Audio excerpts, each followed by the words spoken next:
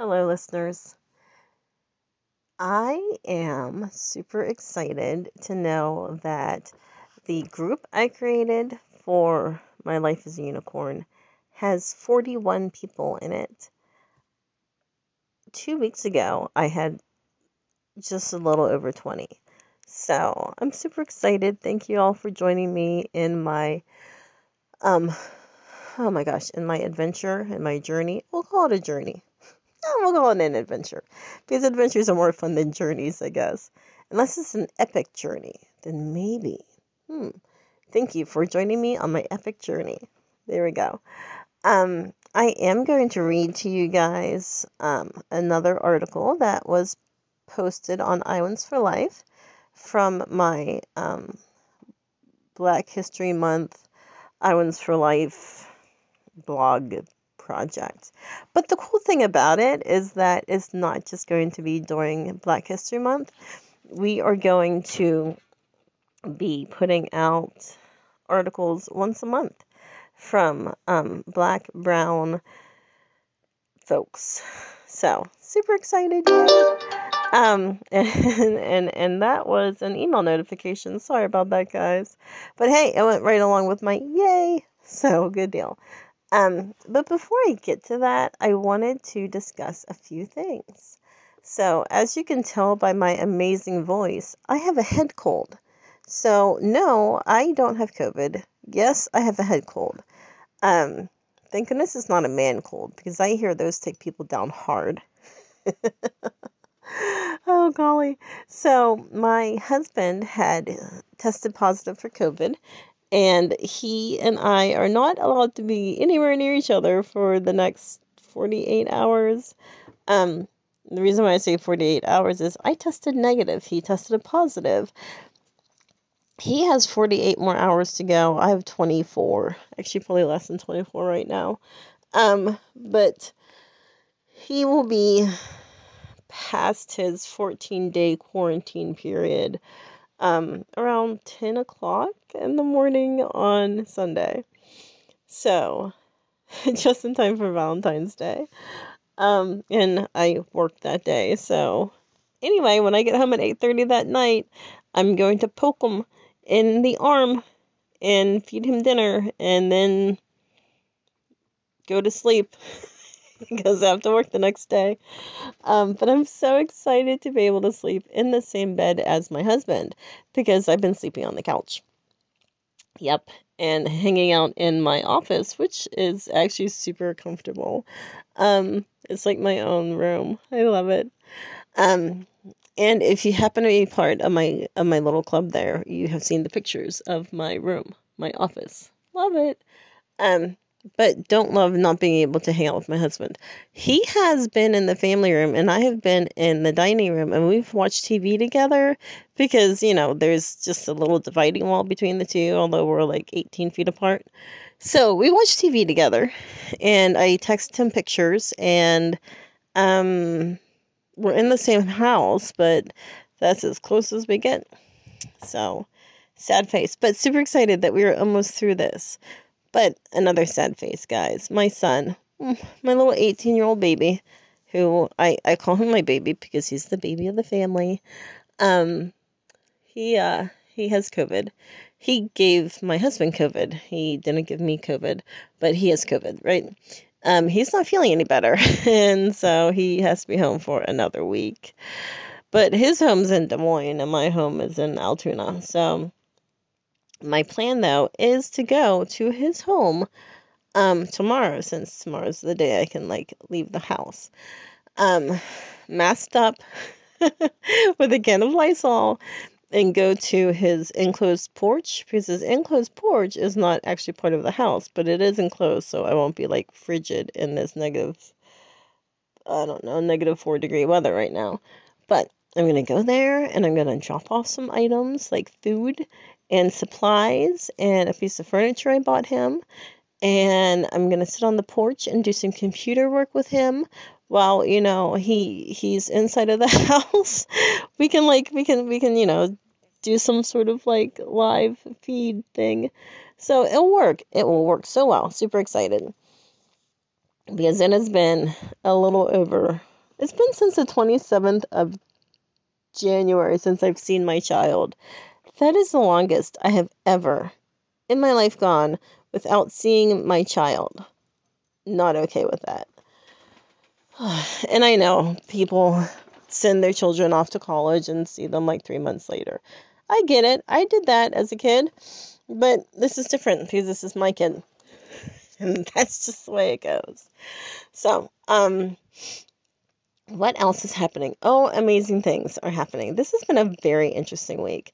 I'm not going to get too much into the politics of it, but amazing thing is that I'm running for school board again.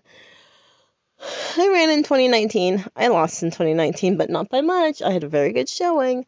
So I'm running again this year. And I started yesterday with my announcement. And I am collecting signatures for my petition. And I am saving up some moolah so I can do posters and yard signs and whatever else I need to do. And I'm networking and making connections. So, hey, if any of you folks are in the Southeast Polk School District, vote for Whitney Smith McIntosh for school board. But I want to say the reason why I'm running is because I believe that our schools, Southeast Polk is doing a pretty decent job right now of keeping the craziness outside of the school. But I've been in the school because, my child just graduated from there. And they do have LGBTQIA, I think that's all the alphabet soup, club and some posters. And although they have, a Fellowship of Christian Athletes club too. And their Black History Month poster was severely lacking.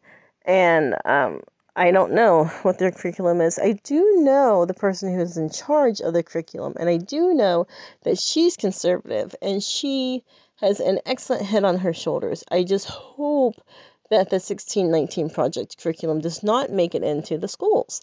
So instead of hoping, I'm joining the school board if they vote me in, to make sure that the 1619 project and the 1776 project do not make it into the school as the main curriculum or the only curriculum or any curriculum. We need a fair, balanced, open, honest, and real examination of our history. We need to support our special education kids.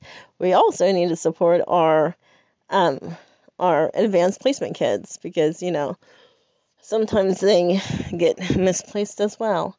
We need to support everybody. So that's why I'm running. There we go. So I had my statement read into the record for the Iowa House.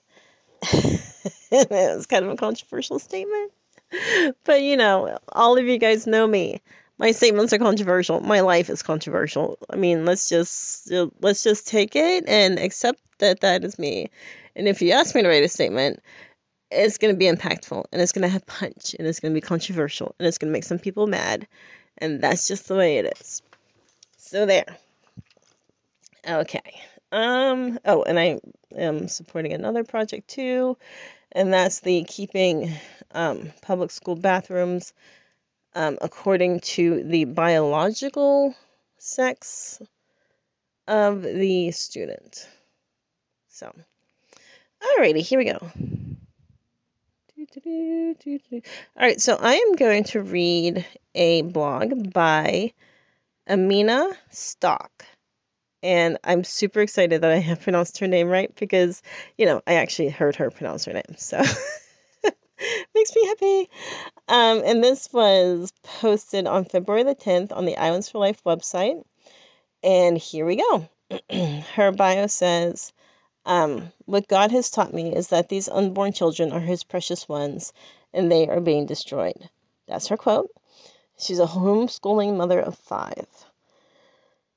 I was the 18-year-old daughter of a progressive mother who briefly taught me that abortion was a woman's choice. I also had a father who never mentioned a word about this topic to me in our home. It wasn't until after my own abortion that I realized how wrong and harmful this view was. Abortion in society has played a huge role in exaggerating our fears.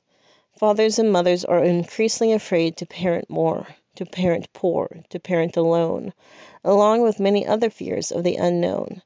As "my body, my choice" has become the mantra for abortion advocacy, women are legally allowed to have the baby in their womb destroyed by dismemberment, suffocation, starvation of key nutrients by a pill, or burned alive with a saline solution, all provided by the government with our tax dollars. Abortion seems to offer a no questions asked, quick result for a fearful generation. But after my experience, I want to remind you of a few things abortion does not offer. Gestational age and facts about fetal development are largely withheld from mothers and fathers to review before an abortion is performed. Photographs, tools, and an explanation of how they will be used are not discussed either. In this way, abortion in itself becomes aloof to the human mind and reinforced when the provider says, "Baby doesn't feel pain yet," when in reality, they will.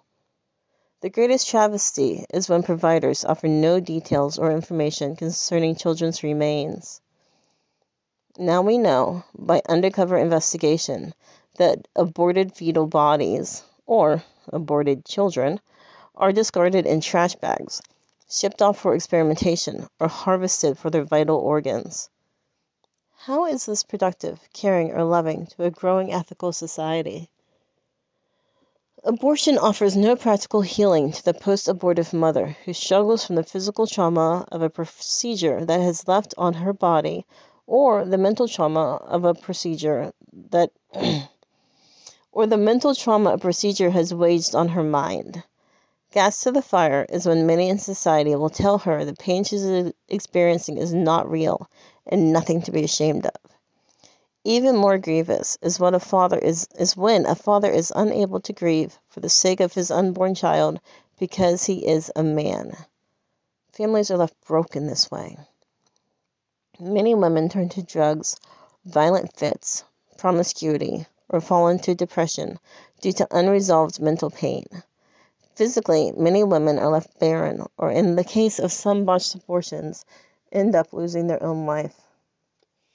What God has taught me is that these children are His precious ones, healers, leaders, doctors, inventors, and they are being destroyed. The God of lies has ruled in our hearts more than our ability to trust in the living God who loves us to provide for our needs. We as a society have been tricked to trust the devil's schemes. It is true when Jesus says, "The thief comes only to steal and kill and destroy. I came that they may have life and have it abundantly." When we choose abortion, we allow generations of families, cultures, and God's glory to be wiped out. I can't tell you how many times I thought I couldn't, but He helped me through. I'm thankful for the work Jesus has done for us on the cross by His forgiveness and what His Holy Spirit does now to heal our wounds and trauma, bringing us truth into this dark world. Trust in the Lord with all your heart and lean not on your own understanding. In all your ways acknowledge Him, and He will make your paths straight.